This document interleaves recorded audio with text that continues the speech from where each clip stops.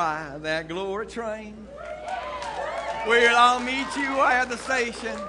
How y'all doing today?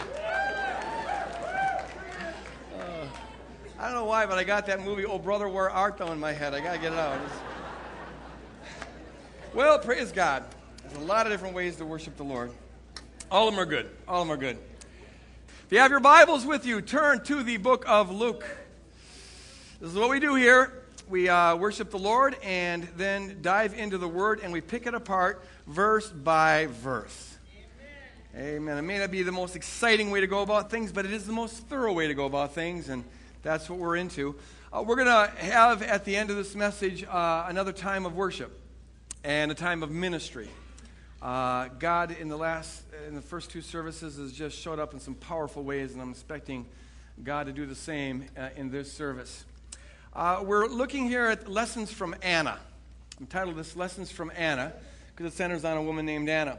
You'll recall at this point in the narrative what we have is Joseph and Mary have gone into the temple and they dedicated their child to the Lord, and then this guy named Simeon came and kind of prophesied over them.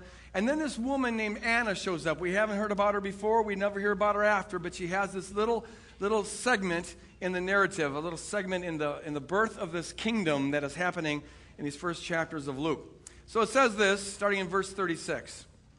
There's also a prophetess, Anna, the daughter of Phanuel, of the tribe of Asher. Just know that she's a prophetess, which is simply the female version of prophet. And a prophet in the Bible is most fundamentally a person who speaks under the inspiration and with the authority of God. They become the mouthpiece of God. That's what a prophet is. A lot of people today think of prophecy as primarily about predicting the future. But that actually had very little role in the Bible in terms of what a prophet did. There was some of that sometimes, but on the whole, it was speaking the word of God right here and right now for a particular audience. And sometimes it had implications for the future. There was warnings about what might happen in the future. But most fundamentally, a prophet or a prophetess is someone who speaks with the authority and under the inspiration of God.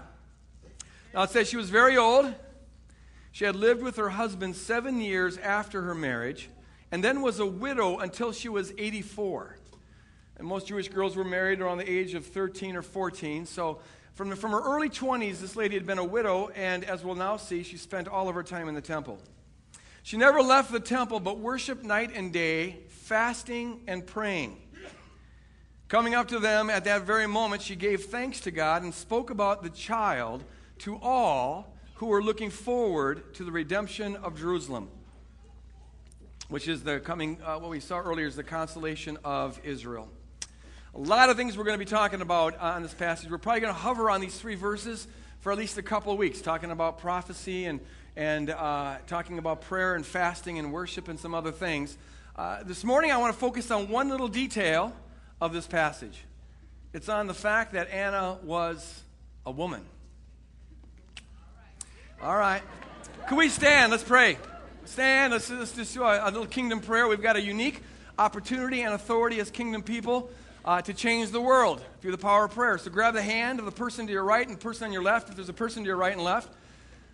And just in your hearts and in your minds, agree with me as I lead us in this congregational prayer. Heavenly Father, we just thank you from the depths of our heart for calling us and saving us, redeeming us, and cleansing us. We thank you, Lord God, that you've made us partners in the building of your radical kingdom here on this earth.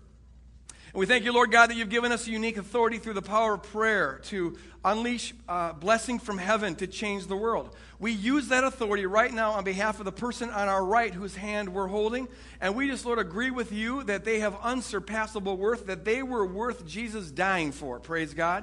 We agree with you on that, Lord. And we pray blessing on their life in every way, Lord God. Bring your kingdom to their health. Bring your kingdom to their mind. Bring your kingdom to their families. Bring your kingdom to their relationships. Lord, we pray blessing on their finances that they may prosper and be a blessing to others and be a blessing to the ministry, Lord God. And we pray, Lord, that you now open up their minds and hearts to receive your word in Jesus' name.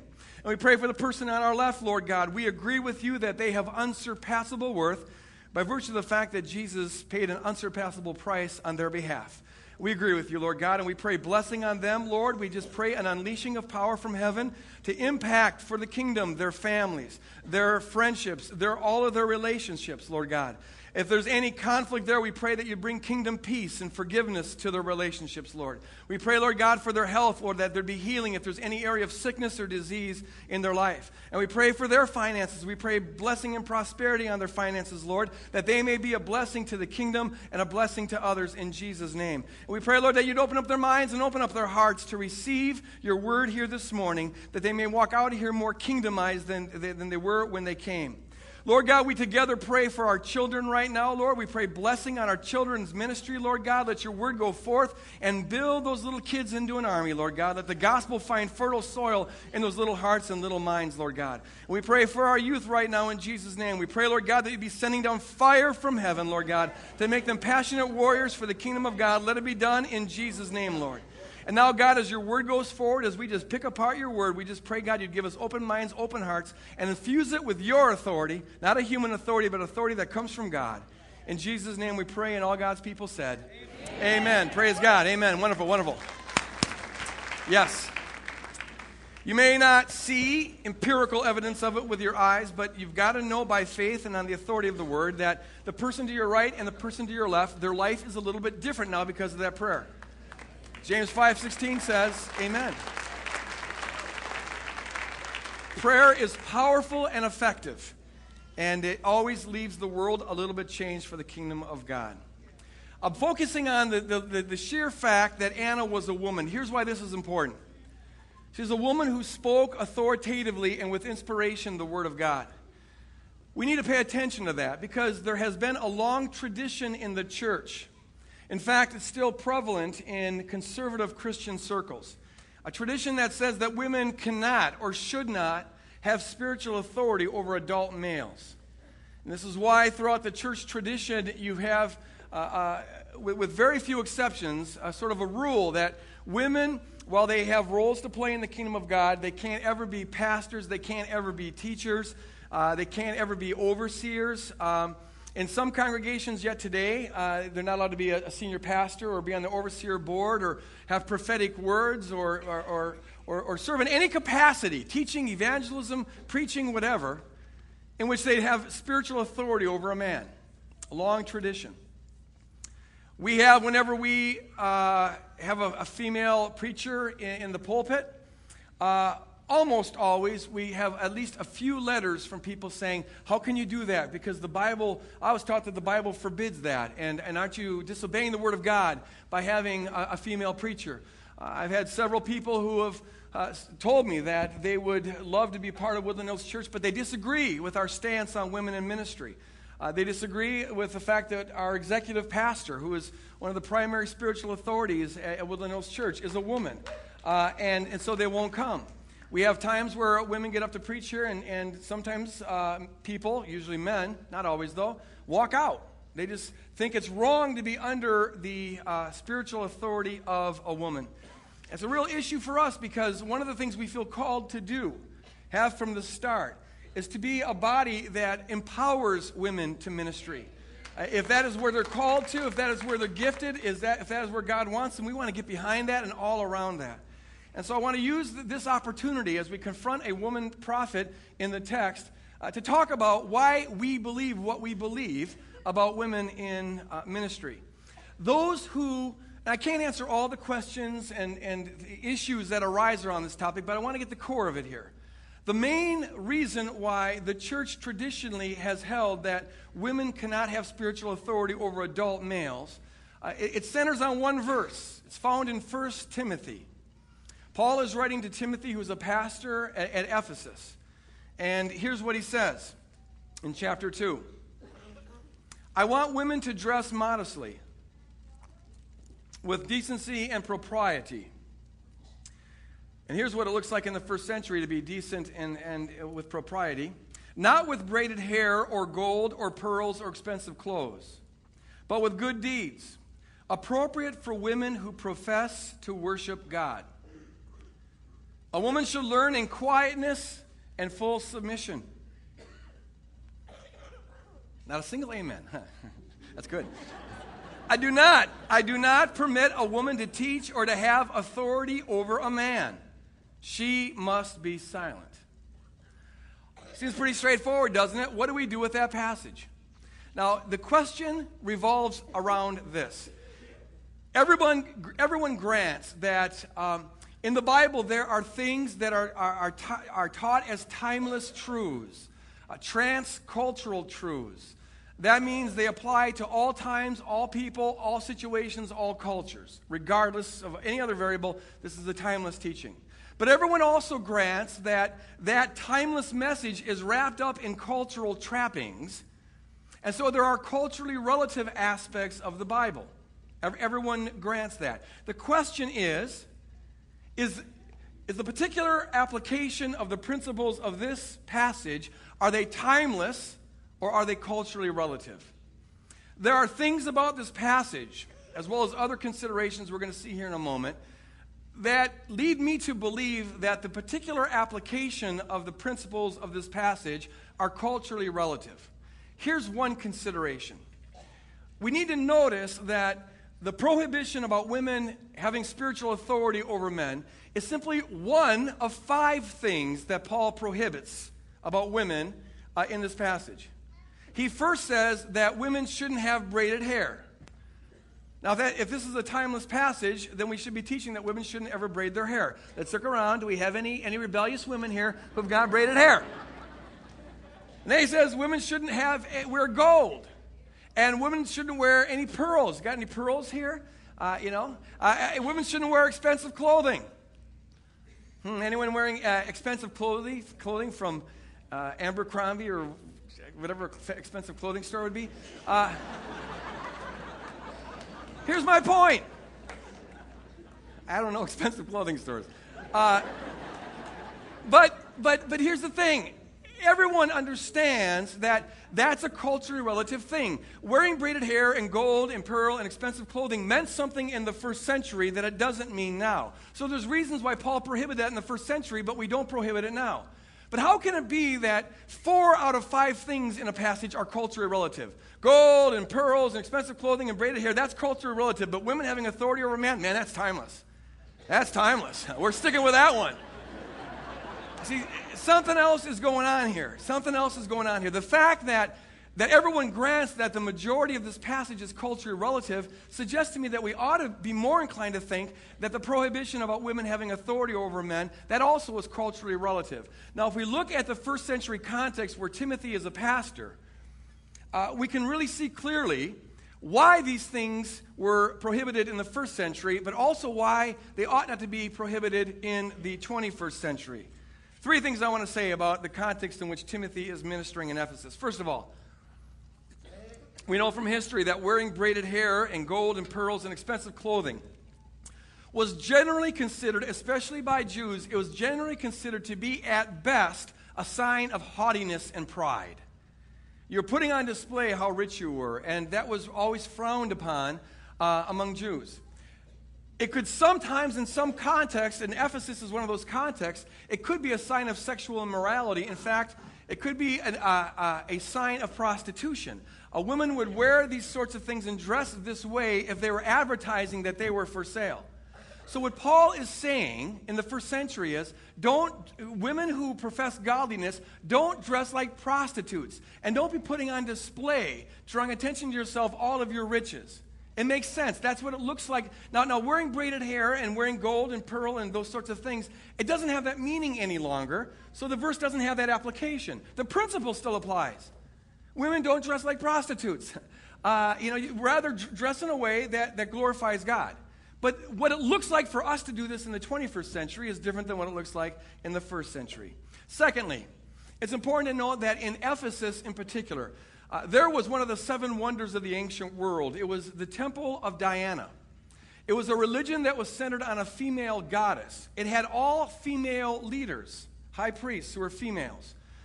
Part of the ritual of this ancient religion is that they would be involved in what was called temple prostitution. Patrons would come and have sex with the priests, and that was actually given religious overtones. It was seen as a way of sort of having a religious experience, if you will, with the goddess Diana. And they would use the funds of this prostitution to support the temple and that entire religion. So we can begin to understand why Paul would say in this context, women shouldn't be in leadership because everyone's going to identify women leaders with the temple, especially if they're dressing like the temple prostitutes. It's a very particular thing. But it doesn't mean that that principle would apply today. The third thing about the ancient world is this. Women on the whole, there are a few exceptions, but on the whole, women weren't allowed, they weren't afforded any educational opportunities, especially in Jewish culture. It was believed that education is simply for men. Most women couldn't read or write in the ancient world, and were given no instruction about the Old Testament, or some, it depends on the parents, but on the whole, they were uneducated. And in a culture where women are uneducated, it's just not going to be advantageous to make them leaders. How do you expound on the Word of God if you can't read it, and if you've never been taught it? So we can understand why in a patriarchal, sexist culture like the first century, with all these restrictions on women, why Paul would say in this particular context, it's not advantageous to the gospel to put women in leadership. Instead, they need to learn, and let them learn in submission. But it's not a timeless application. If you think it is a timeless application, if you think that it's a timeless teaching of the Word of God, you've got some explaining to do. One of the main ways you can tell whether something in the Bible is a part of the timeless teaching or whether it's culturally relative is you ask this question: is it taught uniformly throughout the whole Bible? If it's a timeless teaching, there won't be any variations on it. If it's a culturally relative thing, sometimes it might be there and sometimes not. For example, in the Bible, you'll find most of the time biblical authors are okay with drinking wine and alcohol. They see it as a gift from God. Psalms 104:15, thank the Lord who gives us wine to make the heart happy, and things of that sort. But there's a few passages that frown upon it. In fact, that absolutely prohibit it. In certain contexts, it's not okay to drink wine. Whether you drink wine or not depends on the particulars of your cultural situation. That's a culturally relative thing. But throughout the Bible, you have a prohibition on getting drunk. And we could debate a lot about what's the difference between a happy heart and drunkenness, but let's not go there right now. I'm not drunk, I'm just happy. The Holy Spirit's got to lead you on a few of these things. But my point is that the timeless teaching is don't be drunk. The culturally relative thing is whether you should drink at all. Okay, so whether it's consistent or not is a key component on deciding whether something's timeless or not. Now, when we come to women having spiritual authority over a man, we'll find that, in fact, there are many exceptions to what we just read in 1 Timothy chapter 1. A couple of things you got to answer if you think this is a timeless principle. Number one, what do you do with the fact that women wrote parts of the Bible?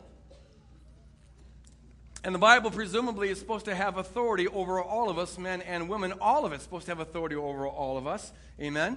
And women wrote part of that. If women can't ever have authority over a man, well, what do you do with those parts of the Bible that were written by females? The passage we read right here. Anna's giving a word about the Christ child. It says specifically that it was for all who wait for the redemption of Jerusalem. Clearly, this was the author understood that this was going to be written in the Bible, and that all who read it now come under that authority, whether you're a man or a woman. And the minute you say this passage has authority for me, if you're a man, you're saying a woman has been used by God to have spiritual authority over me. We find Elizabeth's words recorded in Luke chapter 1. We find Mary's words being recorded in Luke chapter 1. In fact, about a third of the passages we've studied so far in the last 6 months from the book of Luke have been written by women. And if women can't ever have spiritual authority over us, well then, are the men supposed to just ignore those passages? And if you say, no, men should submit to those passages, you're saying you should submit to a woman being used by God to give an authoritative word. Clearly, it's not a timeless truth that women can, in any context, have spiritual authority over a man. You've got Miriam's words recorded in the Bible in Exodus 15, and you've got Deborah. She has a whole chapter of the Bible in Judges chapter 5. In fact, interestingly enough, Deborah was a leader of Israel. All of Israel, including the men. Now, if women are never supposed to have spiritual authority or have any authority over a man, what do you do with Deborah's leadership of all of Israel? Question number 2, what do you do with the fact that women are prophets? And to be a prophet means you speak the word of God with authority and with inspiration to whoever's listening, including men. Throughout the Bible, you find female prophets. Miriam, whom I just mentioned, was a prophet. Huldah is mentioned as a prophet. Isaiah's wife was known as a prophet. Anna, in the passage we read this morning, was a prophet. In 1 Corinthians 11, Paul assumes that women are consistently being used in the gift of prophecy. He says that when a woman prays or prophesies in church, she ought to have her head covered. Because not having your head covered in the first century was a very offensive thing. Now, today, no one's offended by that. So that's part of the cultural relative aspect of that passage. But what's timeless is that Paul assumes that when the Spirit of God is poured out, women are going to be prophets. In the Old Testament, it's rather rare that a woman is used by God in this way because the culture is extremely patriarchal. That means dominated by males. But when the new era comes, when the kingdom comes, when the New Testament is being written, we find that the gates are opened up for men and women equally. Here's what Peter says in the first Christian sermon in the book of Acts. Acts chapter 2, verses 17 and 18. In the last days, God says, I will pour out my Spirit on all people. Your sons and daughters will prophesy. Everyone say, and daughters. And daughters, you got that. Even on my servants, both men and women. I will pour out my Spirit in those days, and they will prophesy. Even among the servants, both men and women, I will pour out my Spirit. And the thrust of this is Peter is saying essentially this. In the past, it was mainly men with some women. But in the last days, which is the last chapter where this kingdom is being formed and the kingdom of God has come, the Spirit of God is going to be poured out equally on men and women, and equally men and women are going to prophesy, even on some of the servant women. They're at the bottom of the pecking order in the social structure of the first century. But God's going to use them to speak authoritatively and with inspiration. And if their owners are in the audience, the owners got to listen, because they're speaking the word of God. When the kingdom of God comes, everything's going to be turned upside down. And those who have got no voice in society are going to get a great voice in the kingdom of God, because God is no respecter of persons, praise God. Women can be used in authoritative, prophetic, inspiring roles in the New Testament. That's why you find in Acts 22, it notes the 4 daughters. Philip had 4 daughters, and all of them were known as being prophets in the church. They were renowned for that. They spoke the word of God authoritatively and under inspiration. We find, number 3, if you think this is a timeless teaching that women can't have authority over a man, can't be teachers, can't be evangelists, can't be preachers, what do you do with the fact that the first Christian evangelists were women? Think about this. Women go to the tomb, and they find the tomb empty. And where are the men? They're scared. They're afraid. They're hiding. So the angel says to the woman, go bring the good news. He was dead, but he's alive. Good news, euangelion in Greek. We get the word evangelism for it. The angel is saying, be evangelists. And who are they evangelizing? The scared men. Now, if it's a timeless teaching that women can't ever teach spiritual truths to men, what do you do with that? Were the apostles supposed to go, la, la, la, la, we're not listening because we're men and you have nothing to tell us? No. See, in the kingdom of God, these women have insights and they've got a commission from God. And when you have spiritual insights and you have commission from God, you got to share it. And if there's men in the audience, they got to listen. I don't care if they're apostles. Number 4, both Aquila. What do you do with this fact? Both Aquila and Priscilla were said to teach Apollos in Acts chapter 18, and Apollos was a man. And number 5, what do you do with this? In Romans 16:7, Andronicus and Junia, those are 2 females, Paul points them out as being, quote, outstanding among the apostles, unquote. Now, they're not one of the original 12 apostles, but to have apostolic authority meant you oversaw congregations. They're overseeing house churches. And among all the different people in the early church who had apostolic authority, 2 of them were particularly outstanding and worthy to be mentioned, and they happened to both be women. And you got to know that there were men in those house churches. Clearly, in some cultural situations, women could have great spiritual authority even over men. If you're not convinced, number 6, what do you do with the fact that whenever Paul talks about gifts and callings, never once does he mention gender? Not even when he's discussing being a pastor or a teacher or evangelist. He never mentions gender. And that wasn't because everyone assumed that it was only males that could do it, because we see at Ephesus, there were women who wanted to be teachers, and in that context, Paul said no. But ordinarily, Paul doesn't consider that to be at all relevant. The principle that Paul hits on in terms of calling, whether you're called to a particular ministry or whatever it may be, is simply this. He says in 1 Corinthians 12 that God allots gifts and gives callings according to the Spirit, as the Spirit chooses.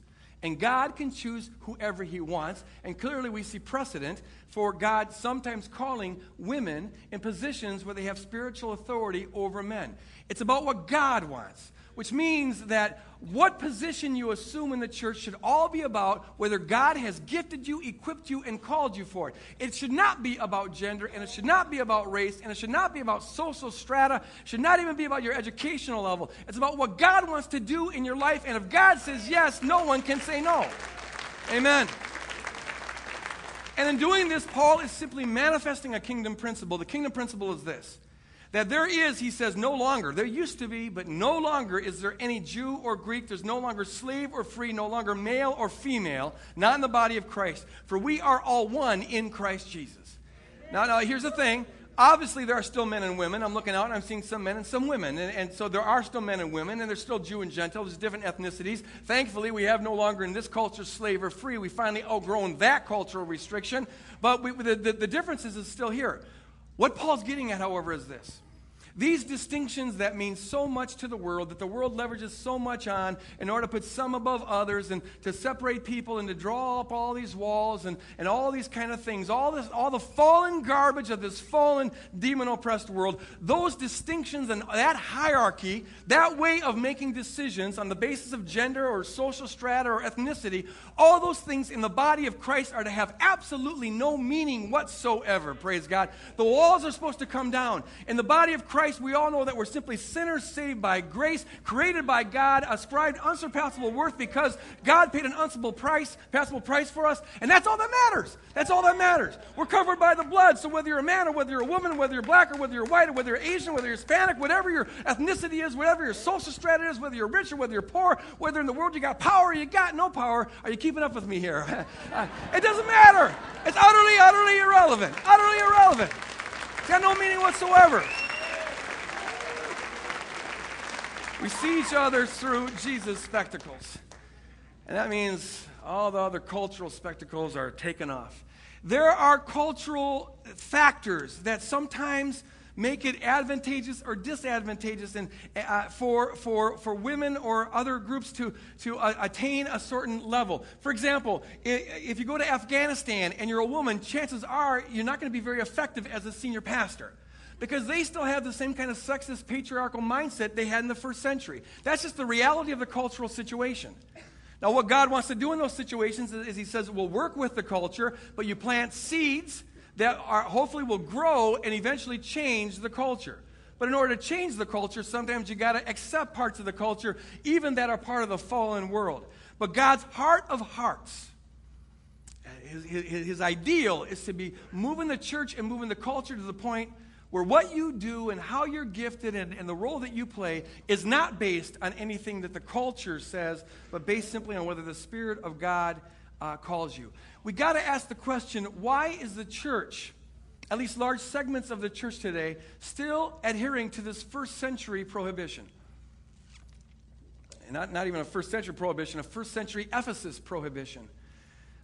The church generally realizes that wearing braided hair is cultural relative. Whether you wear gold or not is cultural relative. The pearls is cultural relative. Dressing a certain way is cultural relative. Whether you wear a veil on your head or not, that's cultural relative. The church generally, thankfully, finally realizes that the allowance of slavery in the New Testament, that was culturally relative. It's something that God put up with for a while, but he plants seeds to grow the church and grow the culture out of that demonic restriction. But why are we still holding to the prohibition about women, which is really simply a variation of the first century allowance of slavery? Because women on the whole were regarded as property. They weren't given full human dignity. Why are we still holding to that? In our culture, this isn't Afghanistan. There's still a legacy of sexism for sure in this culture, but on the whole, women are given equal opportunities for education and other areas. Why do we still in the church act as though that was not the case? And it creates some bizarre situations. A woman I know has got a PhD in Hebrew and Old Testament studies, and she's brilliant, and she teaches at a university. But when she goes to church, she's not allowed to teach or vote. what, she's got nothing to say to men? There's something bizarre in that. A woman can have incredible leadership skills, be the CEO of a major corporation with 197 men under her, and they all recognize that she's got leadership skills, and they listen to what she says, but when she comes to church, she can't live out her leadership skills on a board, and can't do what she's created to do. Why is that? The devil. I love you, man. It's the devil. It's a legacy of a demonic lie in the culture. When we still hang on to this particular very selective and rather arbitrary restriction of the first century, it is catastrophic. It does damage, at least in two ways. The first way is this. When you hold to this first century restriction and say women can't be pastors or teachers or evangelists or prophets or overseers, for those women who are gifted in those areas, you've just robbed them of the greatest fulfillment in their life. Because there's no greater fulfillment than doing what God created you to do. To know what God created. This is why we put such an emphasis on our class on gifts. To find out what you're wired to do. When you find out what your calling is, what your gifting is, and you start doing that, whatever it is, whether it's leadership or followership or whatever, doing what God created you to do is so fulfilling. This is the kind of the purpose and the meaning of your life. But when we say that women, because you're a woman, you can't do that, we're saying to these women who are gifted at teaching and gifted at learning and gifted at leadership or gifted at being visionaries, no, you can't do that. You've got to settle for something less, something else. And what we do is we just condemn them to be bottled up in that giftedness. And God's calling is on their life, and the giftingness is there, but they got to live their life in frustration, not carrying it. I remember a young woman I knew at Bethel College. In one of my classes, she was a bright young lady, constantly battling me throughout the whole class on theological points. Our theology was very, very different on a number of points, but I really enjoyed it. It was a good sparring class, a good learning environment. And she had leadership written all over her. She reeked with leadership. She's the kind of person that when she talked, everyone listened. And when she had a suggestion, everyone followed. She just had leadership written all over her. But she grew up and still believed in a theology that said, you can't ever preach, you can't ever teach, you can't ever have any spiritual authority over a man. She believed that. It was very frustrating for her because she's sitting on this gift. And when you sit on a gift, you see opportunities to use it all around. And if you don't step up to fill in those needs and opportunities, it frustrates you. The most cynical people in the church are those who are called to be pastors but said no to it. And they're just so critical of pastors because there's a part of them that's always saying, oh, they ought to do it this way, they ought to do it that way, they ought to go here, go there, because they're sitting on their gifts. They never do anything about it. They just complain. And so is the frustration of someone who sits on a gift. This young lady came to me one time, and she said this to me. I'm in the grips of warfare here because the devil keeps on tempting me. I asked her, how does the devil keep on tempting you? She goes, well, you know what? Lately, whenever I hear a preacher at church, I all of a sudden get a picture of myself doing that. And I see myself preaching. And I feel so prideful because I would enjoy doing that.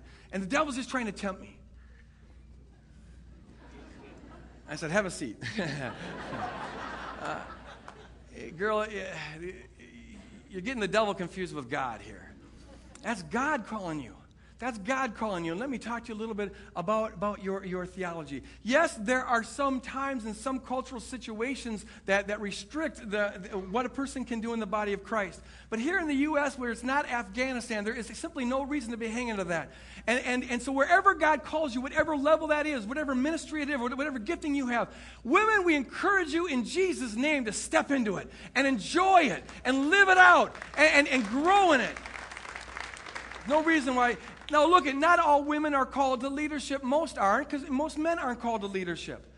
Wherever God calls you, it is a glorious and noble and praiseworthy thing. If God calls you to focus on your family, to take care of kids, to support your spouse, that is a good and honorable and praiseworthy, admirable calling. Live in it. Whether you're a man or a woman who's called to that, that's a praiseworthy thing. And if you're called to set up chairs or tear down chairs or be a greeter or work in the children's ministry, all of that is glorious and wonderful and noble. There's no little point system here where the more authority you have, the better you are. It's all admirable and good and glorious. What's not glorious is when God calls you a specific ministry and you say no because you're a woman, despite the fact that the calling is there and the gifting is there. If God is calling you to some level of leadership, rise up in it. Wherever God calls you, what's so important is we say yes to God. And even if it means we swim upstream in a particular religious culture because they're not affirming it, we swim upstream. Because when God says yes, the body of Christ dare not say no. We rob women of the fulfillment and the joy of doing what God calls them to do. The second catastrophe is this: we rob the church. We rob the church. With that one decision that we're going to adhere to this first century patriarchal limitation, when you make that decision, you've just wiped out half your leaders, wiped out half your teachers, wiped out half your preachers, wiped out half your prophets, wiped out half of the visionaries of the church. And that can't be good for the church. You know, in Genesis 1, the Lord says this. Follow me on this. He says he creates man and women in his image. Both are in the image of God equally. And then he says, because you're in my image, I want you, plural, I want you to rule and have dominion over this world. The principle here is this: we rule best when we rule together, men and women. In fact, we do everything best when we do it together. We're wired a little bit differently. You know, have you noticed that? Now, I'm the last person in the world to buy into stereotypes. There's always exceptions, and so we're talking statistically here. But generally speaking, men tend to see the world in a particular way, and women tend to see it in a little different way, generally speaking. And we tend to respond a little bit different. We're chemically wired different, and you know, we know those distinctions. And we need the complementarity of both in order to do things well. We rule best when we do it together. We parent best when we parent together. We do business best when we do it together. And we lead in church best when we do it together. I'm so thankful for the women that we have at Woodland Hills Church who are in leadership. Praise God for Janice Rollings. Praise God for Mary Van Sickle. Praise God for Annie Purdue Olson. Praise God for Earlene on our over. We would not be what we are if it was not for women in leadership. Now, sometimes it'd be easier to have a exclusively male-run thing. Janice and I are the two main authorities, spiritual authorities in Woodland Hills Church, and sometimes she gets on my nerves. She bugs me. I know I never bug her, but she bugs me once in a while. But see, here's why it illustrates the principle. I know that I see things a particular way. I am, as you all know, 100% pure male. What do I say? Sorry. And so I tend to see things from a male perspective, and I tend to respond to things in what it would be stereotypically a male perspective. You know, sometimes I can be a little too aggressive, and I want to get in there, let's fix it right now, and operate out of my frustration rather than my wisdom, and you know, there's a testosterone all over the place, and I want to go in there and bash heads, come on, figure it out, and whatnot. I don't always do that, but I'm just saying, I have a tendency.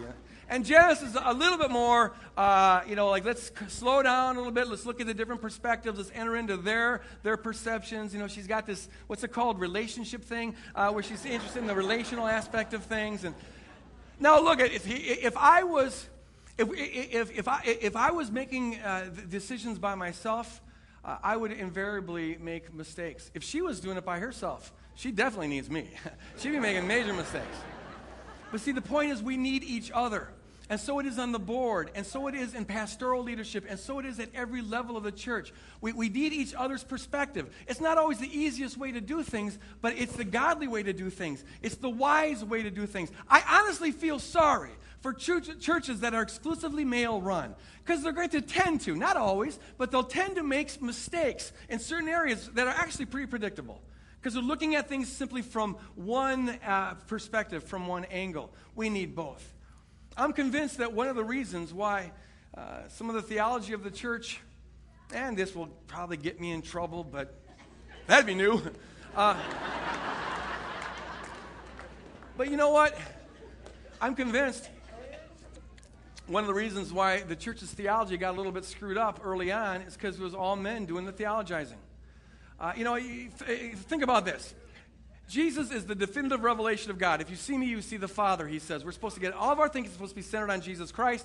So here's what God is like. He wins the world by dying on the cross, letting people crucify him as he prays, Father, forgive them, they know not what they do. He dies for his enemies. Okay, he wins the world by coming under the world and bleeding for the world. That's what God is like. Fast forward the movie a couple hundred years, and now you've got, in the dominant church tradition, a model of God, where God is like a turbocharged Caesar, and he runs the world by this omni-control. You've got this hyper-testosterone, macho God, who's simply flexing his muscle like Arnold Schwarzenegger and just decreeing that things get done. How did that happen? Well, one of the reasons is because all the theologizing is being done by people who tend to admire that kind of power. So they make God after their own image. Women, we need some women theologians in the church. Praise God for the ones we've got, but we need more. We need women who are doing biblical exegesis from a women's perspective. We need more women pastors, more women senior pastors, more women overseers, more women prophets, more women visionaries. We need women in leadership across the board. The church suffers when we don't have that. And so my heart is to say, and you can tell I'm passionate about this, for the sake of the church, if not for your own sake, step into the calling of God. God, while you can't ignore the culture, in this culture right here and right now, God's heart is for you to be all you can be in the body of Christ, whatever ministry that is. Whatever level of leadership it is, if God's gifted you and equipped you, step into it and begin to enjoy the satisfaction of doing what you were created and saved and inspired to do. Women, like one famous preacher said, women, be thou loosed. Be thou set free. Set free to be what God calls you to be. Praise God. Praise God. Step into it. Step into it. Now, we're going to have a time of ministry here in a little bit where we're going to be praying for the women in our church. We're going to enter into a time of worship. Could I call the worship team up here, and could I call the ushers forward? We'll start by doing worship, which is really an expression, the quintessential expression of worship, and that is taking up an offering. This is where we bleed together for the body of Christ. It's really a microcosm of what we do all the time, because the kingdom is the kingdom because it looks like Calvary. It feels like Calvary. It feels like sacrifice. And so give sacrificially to the work of the Lord. It's an act of worship. Worship God with your mouth. Worship God with your giving. And then when we're done with that, we're going to enter into a time of ministering to the women of our congregation. Holy Spirit, take charge. Have your way. Do your thing. Set people free. Be honored with this offering. In Jesus' name we pray. Amen.